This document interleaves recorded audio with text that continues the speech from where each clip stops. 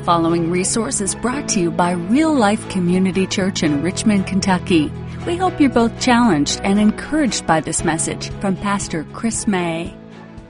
We are in our verse-by-verse study through the book of Galatians. And if you've missed anything from these series, any of the sermons, you can go online at myrealchurch.org.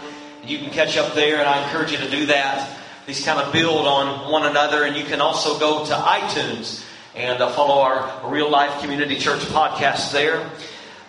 In this letter, the Apostle Paul, under the inspiration of the Holy Spirit, he reaches out to these converts who are now being deceived by false teachers who are erroneously teaching what we would call a works-based gospel in an attempt to put the believers back under the Mosaic law, which, as we know, has been fulfilled in Christ.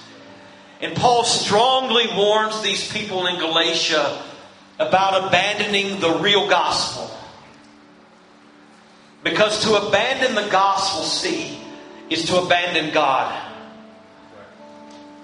He reminds them that we can never earn our way to God, and that's why God came to us in Christ.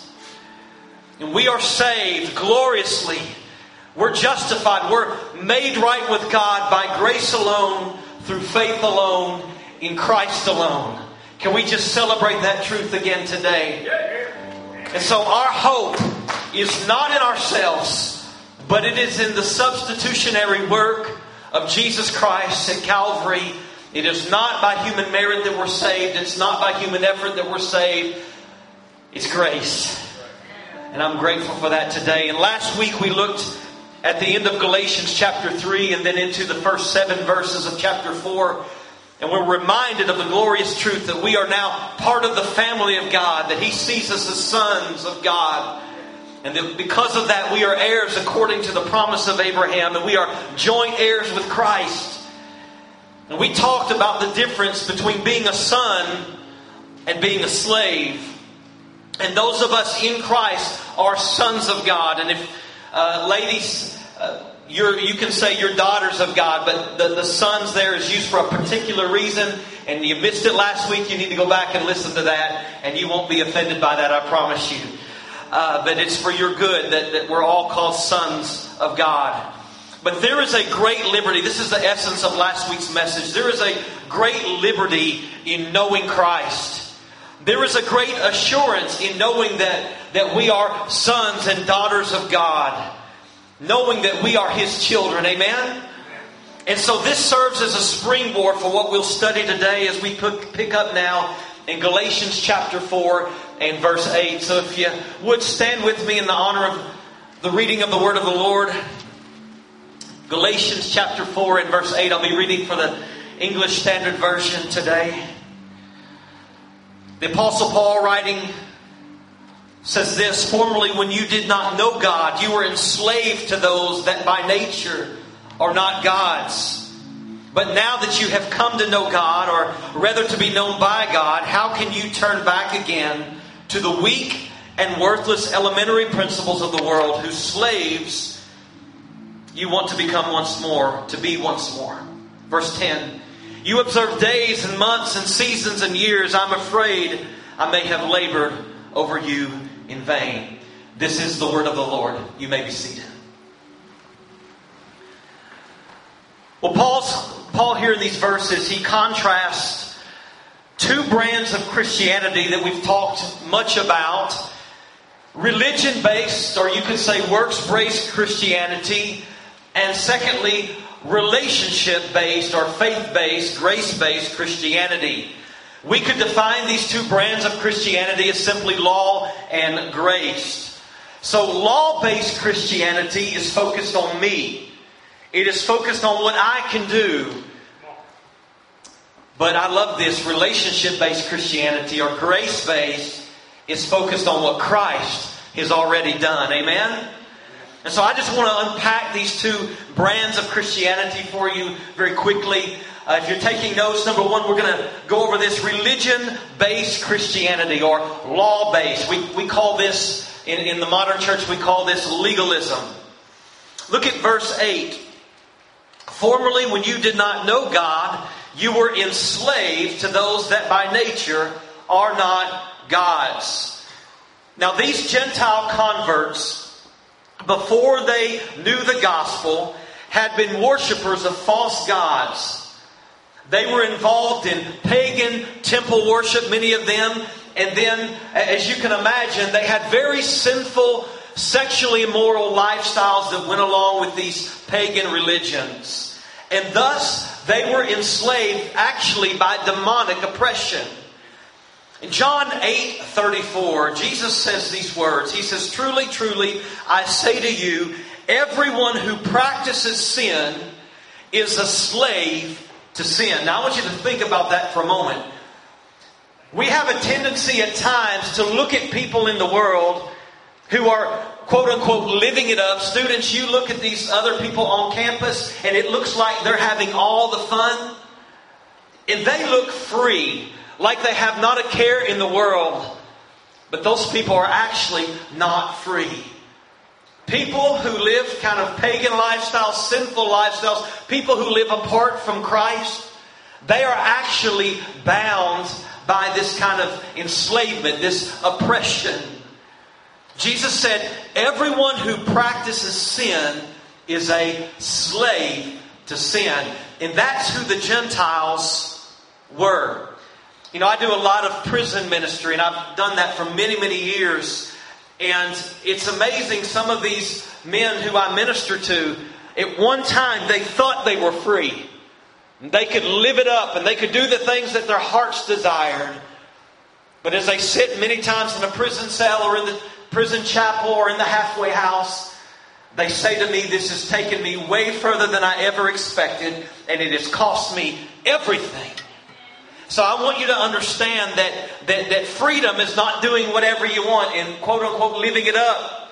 That is actually bondage, and that's where the Galatians were before the gospel. So the Galatians had experienced freedom now from that horrendous lifestyle as Paul planted churches and shared the gospel with them. And yet, because of the false teachers that had come in the church, they are now flirting with that enslavement again. And Paul, listen, is absolutely perplexed. Why in the world would you want to go back to bondage, to be enslaved once again? Now, don't miss this. Here's what's interesting. We might think that Paul is warning these believers to not go back into sexual sin and idolatry and pagan worship. And he warns the Corinthians of this very thing in, I don't have time to go there this morning, but in 1 Corinthians chapter 10, he warns them of that very thing. Don't go back to idolatry. But that's not what he's talking about here. Look with me at verse 9. He says, "Now that you have come to know God, or rather to be known by God, how can you turn back again to the weak and worthless elementary principles of the world, whose slaves you want to be once more?" Now watch what he says in verse 10. "You observe days and months and seasons and years, and I'm afraid I may have labored over you in vain." What's he talking about there? He's talking about the Mosaic Law. The false teachers in Galatia were not trying to get the converts to ignore God's law or to live in blatant sin.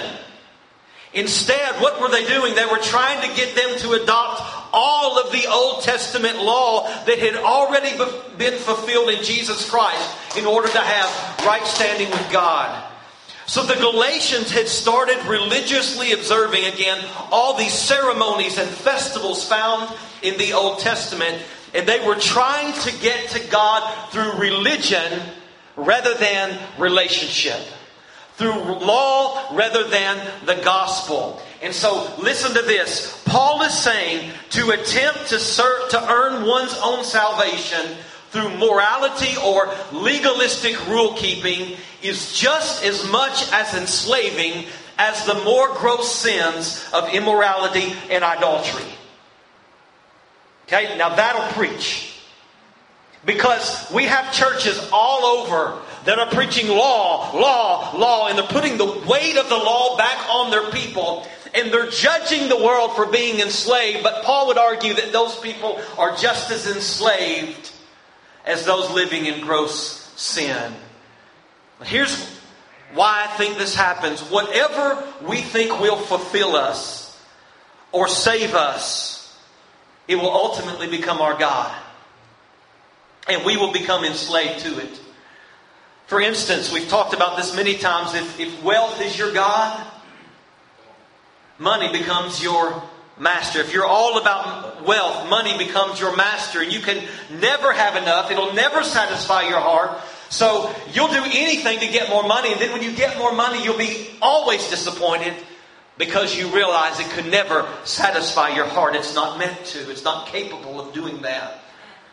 And the Galatians formerly put their hope in worldly living and pagan religion, and yet those things could never, in a million lifetimes, ever satisfy their hearts. And they naturally became enslaved by those very things. But now watch this. They're experiencing that same sense of enslavement by evil spiritual forces because of what we call legalism. They're trying to, quote unquote, just keep the rules to earn some type of merit with God. They're putting forth human effort trying to keep or obtain their right standing with God. And this is legalism and it is sin. Works-based salvation will make you absolutely miserable. Your own moral achievements will become your God. Your church attendance, your charity, your Bible reading, your prayer life. When you do these things, you say, Pastor, what's wrong with those things? Nothing. As long as you're doing out of a heart that's just bent towards the Father, that loves God, it's an overflow of your love for Him. But when you do those things to try to gain something with God, it changes everything. The motive is wrong. When you're doing these things to get or to earn your keep with Him, you become absolutely enslaved by them. The more you do, the more disappointed you become because you actually feel, this is how it works. Martin Luther felt this. You actually feel more enslaved. You feel further from God rather than closer to Him. And the best example of this is found in the story of the prodigal son. For time, I'll just give you a quick paraphrase here. There was a wealthy father who had two sons. Many of you know the story. The younger son took his inheritance. He left home and he lived very rebelliously. And he became enslaved by wild living. He found himself living with the pigs and eating what they're eating, longing for their food. And that's when you know you've hit rock bottom, right? But in the end, here's what he did. He repented and he enjoyed fellowship with the Father. But then you have the older brother who stayed home. He kept all the rules. But you know what? He had no interest in the heart of the Father. He was religious. He was legalistic. He was a rule keeper with no heart for his Father. And no desire for his Father's heart. And in the end, he was the one that was absolutely miserable. And missed out on fellowship with his Father. So here's what that tells me. Wild, rebellious living and legalism are both enslaving and ultimately damning. I would suggest that legalism can be more dangerous, and here's why. When you are living wildly and rebelliously, you know that your heart's far from God. That's why I love prison ministry. I never have to convince somebody in a prison cell that their heart is far from the Lord, or that they've messed up, or that they're a sinner. But you take legalistic church folk who have grown up just trying to keep the rules. They almost don't see their need for a Savior because they don't really think they've sinned, at least all that badly. They don't see the depravity of their own heart. It's harder to reach a legalist than it is just a very, very blatant, immoral person. It's dangerous. So works-based Christianity is beyond enslaving. Let's look at this other brand of Christianity. It's relationship-based. Look at verse 9 again. Paul points us back to what Christianity really is. He says, but now that you have come to know God, and I love this, or rather to be known by God, And you could translate that, or even more importantly, to be known by God. How can you turn back again to the weak and worthless elementary principles of the world, whose slaves you have become once more?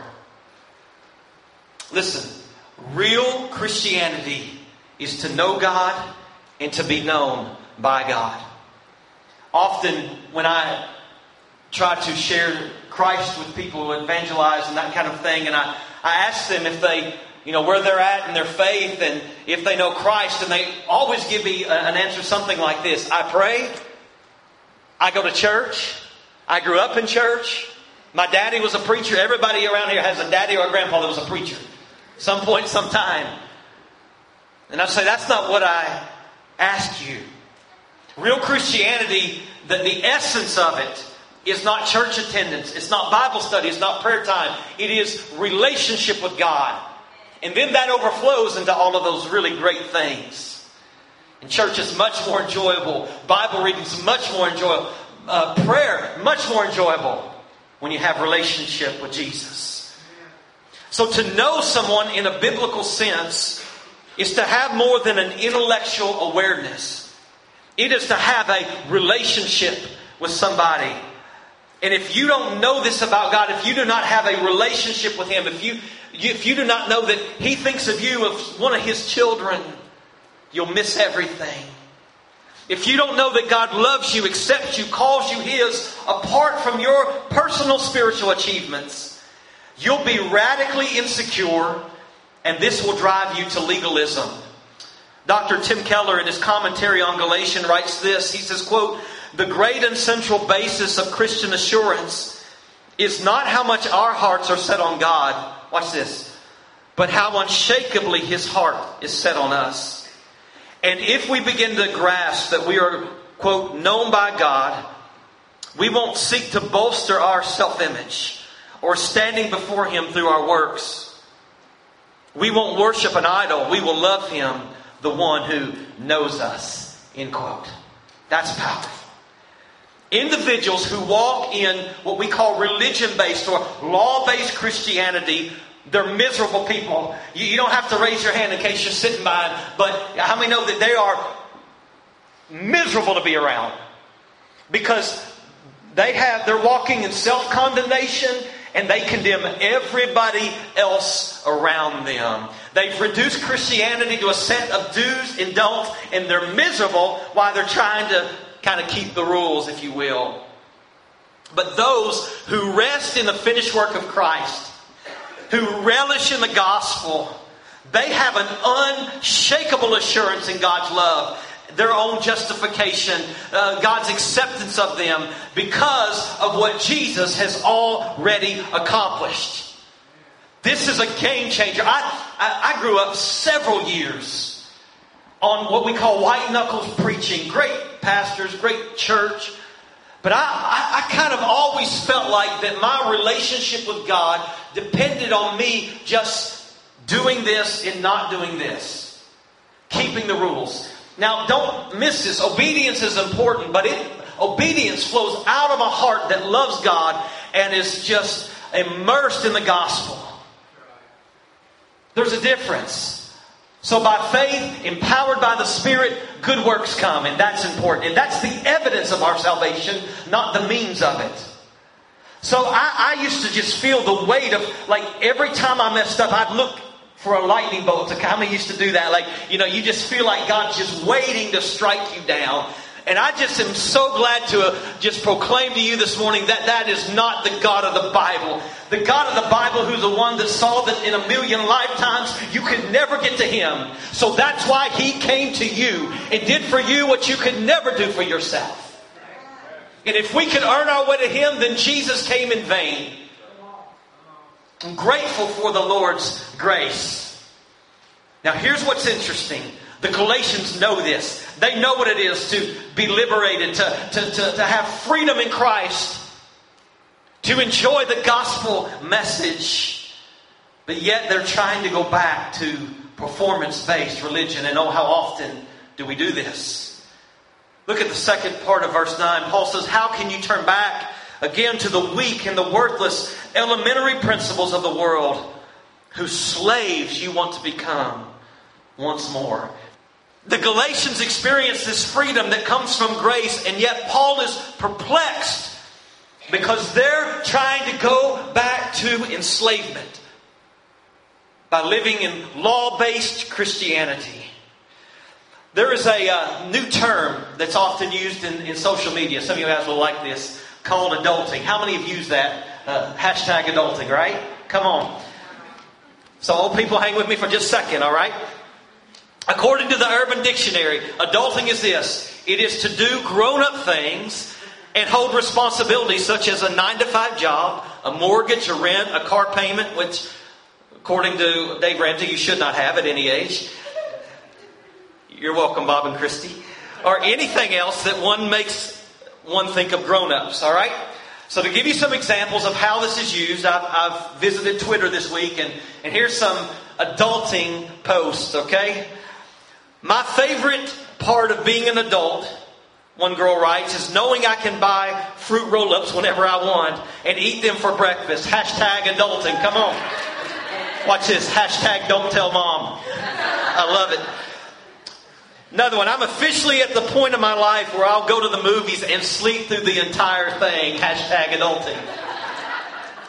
Day 2 of washing my face before bed and putting night cream on and taking all my vitamins. I even flossed. So this must be hashtag adulting, hashtag 26. They're a little late in the game, brothers and sisters. When you sleep with your mascara on so you can sleep in before work tomorrow, hashtag adulting. That resonates with some ladies. Hopefully no men. In bed at 9:30 on my birthday because I have work tomorrow. Hashtag adulting. Ryan Cole writes this, literally just adulted so hard. Plungers, shower curtains, napkins, you name it. Hashtag adulting. Can't wait until my niece and nephew go to bed so I can eat ice cream without sharing. Hashtag adulting. There's perks to being adults, right? So sometimes adulting is used in a very positive way. But then there is some negativity associated with adulting, and actually the hashtag is adulting stinks. All right, so here it is. I don't want to go back to work tomorrow. I want to go back to camp. Hashtag adulting stinks. I don't want to get up. I don't want to get up. I don't want to get up. And the church said, Amen, right? Leah Brooks writes this. I need the fireworks to stop at this point because I'm a grandma and I have to get up early for work. Hashtag stay in college. Hashtag adulting stinks. Joy Beth Bowles writes, I'm pretty sure that the hokey pokey really is what it's all about. Adulting stinks. Hashtag turn yourself around. Heather Rooney, why does everything have to be so expensive? College kids, you're going to feel this. I just spent $40 on detergent, bleach, litter, and Tylenol. Hashtag adulting. Actually, she got off cheap by my estimation. Emily writes this, one more.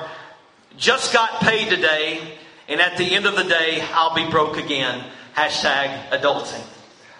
So the cry behind the cute hashtag adulting stinks is this, that there are some people who would do anything to become children again.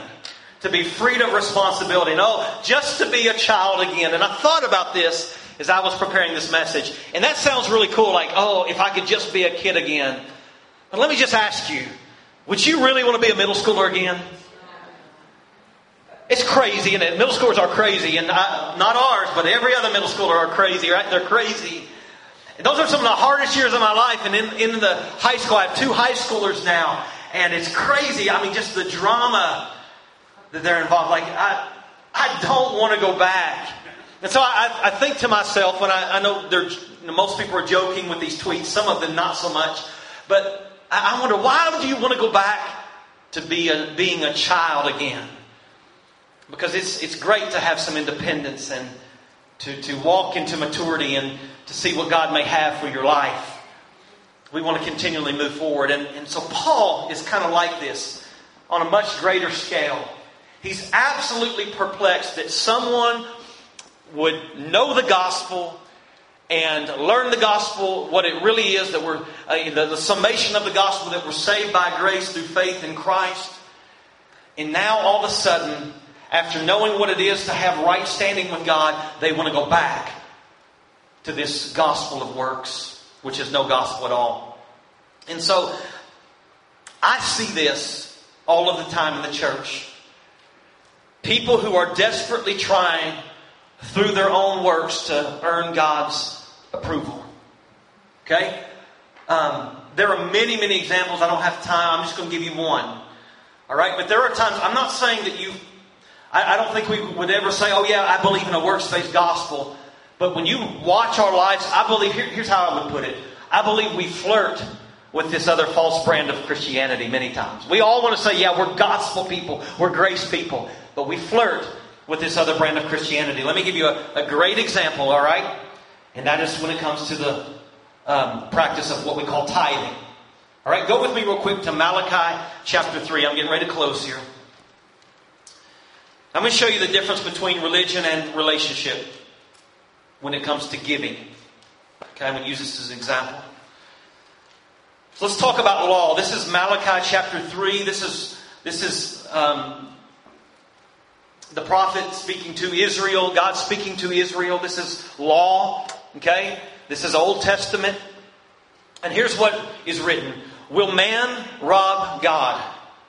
You are robbing me. But you say, how have we robbed you? In your tithes and contributions. Now watch this, verse 9. You're cursed with a curse, for you are robbing me, the whole nation of you. Bring the full tithe into the storehouse. And preachers will tell you the storehouse is the local church. Guess what? It's not. You know what it is? It's going to blow your mind. A storehouse. Crazy. It's weird when the Bible means what it says. Like, that there may be food in my house, and thereby put me to the test, says the Lord of hosts, if I will not open the windows of heaven for you and pour down for you a blessing that there is no more need.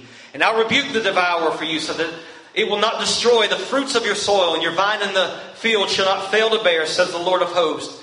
And then all the nations will call you blessed, for you will be a land of delight, says the Lord of hosts. That's law. That's not law of Christ. That's Old Testament law. All right? But here's the deal. It takes money to run ministry.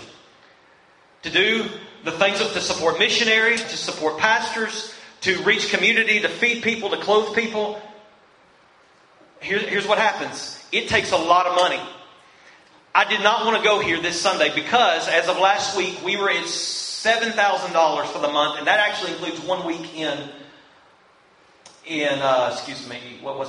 July, I think. It includes 1 week in July and then 3 weeks in August. We were at about, Bob, I think $7,000 for giving. Guess where we need to be? About at 14.5. And so I don't want to go here today, but I'm going to go here. The reason that we as pastors preach law here and say, are you going to rob God? There's a curse going to come on you if you don't get out your checkbooks right now and give this amount. And we scare the living daylights out of people. I had a guy come to me 3 or 4 years ago and say, Pastor, am I going to go to hell? And I said, what do you mean are you going to go to hell? I said, do you know Jesus? He said, yeah, I know Jesus. I didn't pay my tithe. And my pastor says that I'm going to burn because I didn't give my tithe. That's the essence of what he got from this preaching. And that's what's being preached all over. Now, I believe, to be sure, in giving. Okay, but let me show you what giving looks like under grace. Here's what we do as preachers. We preach law because we feel like if we don't scare you, that you won't give. Like if you're not thinking that, hey man, if I don't give this amount, I'm going to hell, then you're not going to give. I don't buy that anymore. I don't buy that anymore. Because go with me one more passage, 2 Corinthians chapter 8. This is the difference between law in Malachi and grace in 2 Corinthians. Here's what it says. We want you to know, brothers, this is Paul writing to Corinth, about the grace of God that's been given among the churches of Macedonia. Now watch this. For in a severe test of affliction, their abundance of joy. Here's the Macedonians. Their hearts are set on God. They're full of the joy of God. And here's what happens when that is your heart. It's not law, it's grace. They know who God is, what God's done for them. And here's what happens when you're infused with grace. Watch this. And their extreme poverty have overflowed. They're not sitting on bukus of bucks. They're impoverished. And watch this. their extreme poverty have overflowed in a wealth of generosity on their part. For they gave according to their means, and as I can testify, and beyond their means, watch this, of their own accord. Not because the pastor said, you better turn or burn. Totally different motive. And this, not as we expected, but they gave themselves first to the Lord. It wasn't a motive to just keep themselves out of the hot water. Lord, I want to give myself to you. And then by the will of God to us, and through giving yourself to the Lord, here's what I believe. If you love God, if you treasure Him above all things, if you know the blessing of having a relationship with Jesus Christ, if you realize what He's given you, His substitutionary work on the cross, if you realize the magnitude on any level of that, you will give almost to a fault. It'll hurt your feelings when I don't take an offering. I actually have people mad at me because I always forget to take offerings on Wednesdays. And you know what it tells me? Man, there's some people here that love God. They're begging to give in an offering.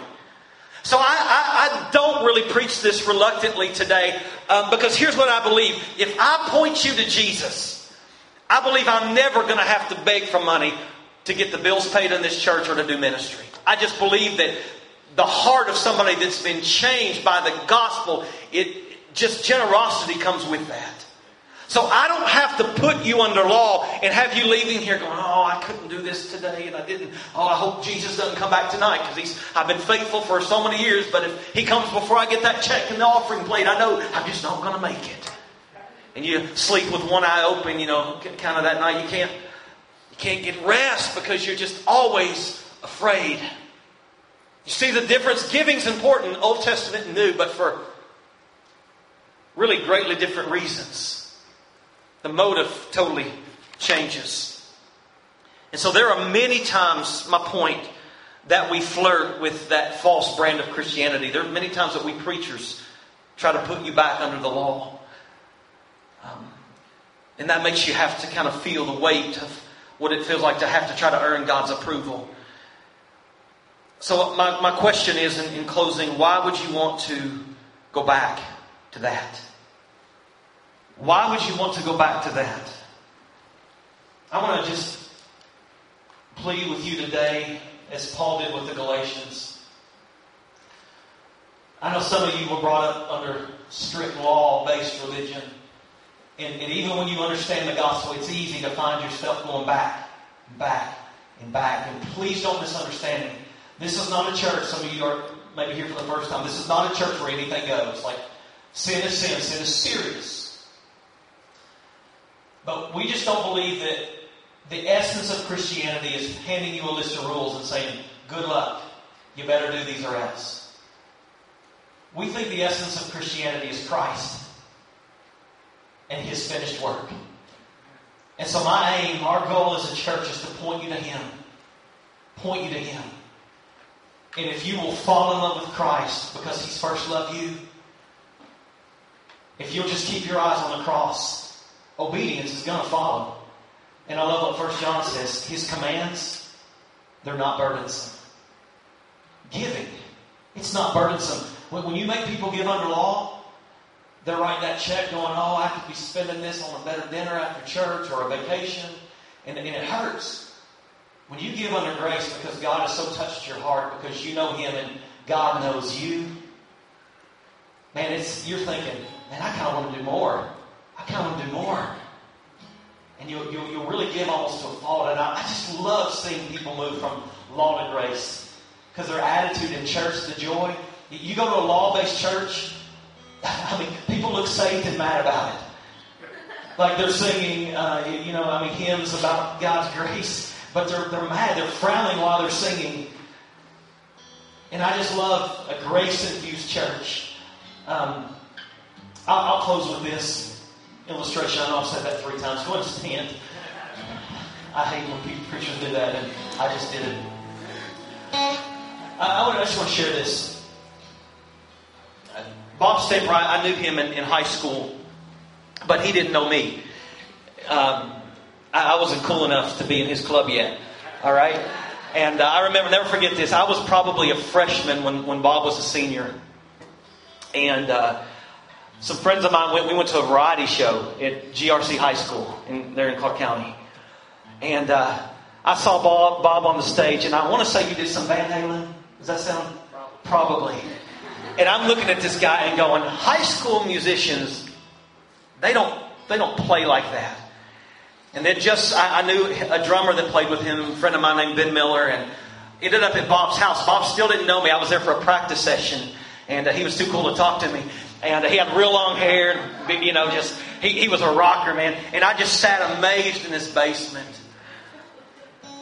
And I remember I was doing Christian music at the time and things, and Bob was playing, and I loved rock and roll too. And he was doing Stevie Ray Vaughan note for note, and I just thought, this is awesome. Awesome. And I thought, what would happen if somebody like this just got hit with God's grace? Just got totally just taken by God's grace. And I just was sitting here. I didn't plan on saying this. Sitting here watching Bob up here by himself.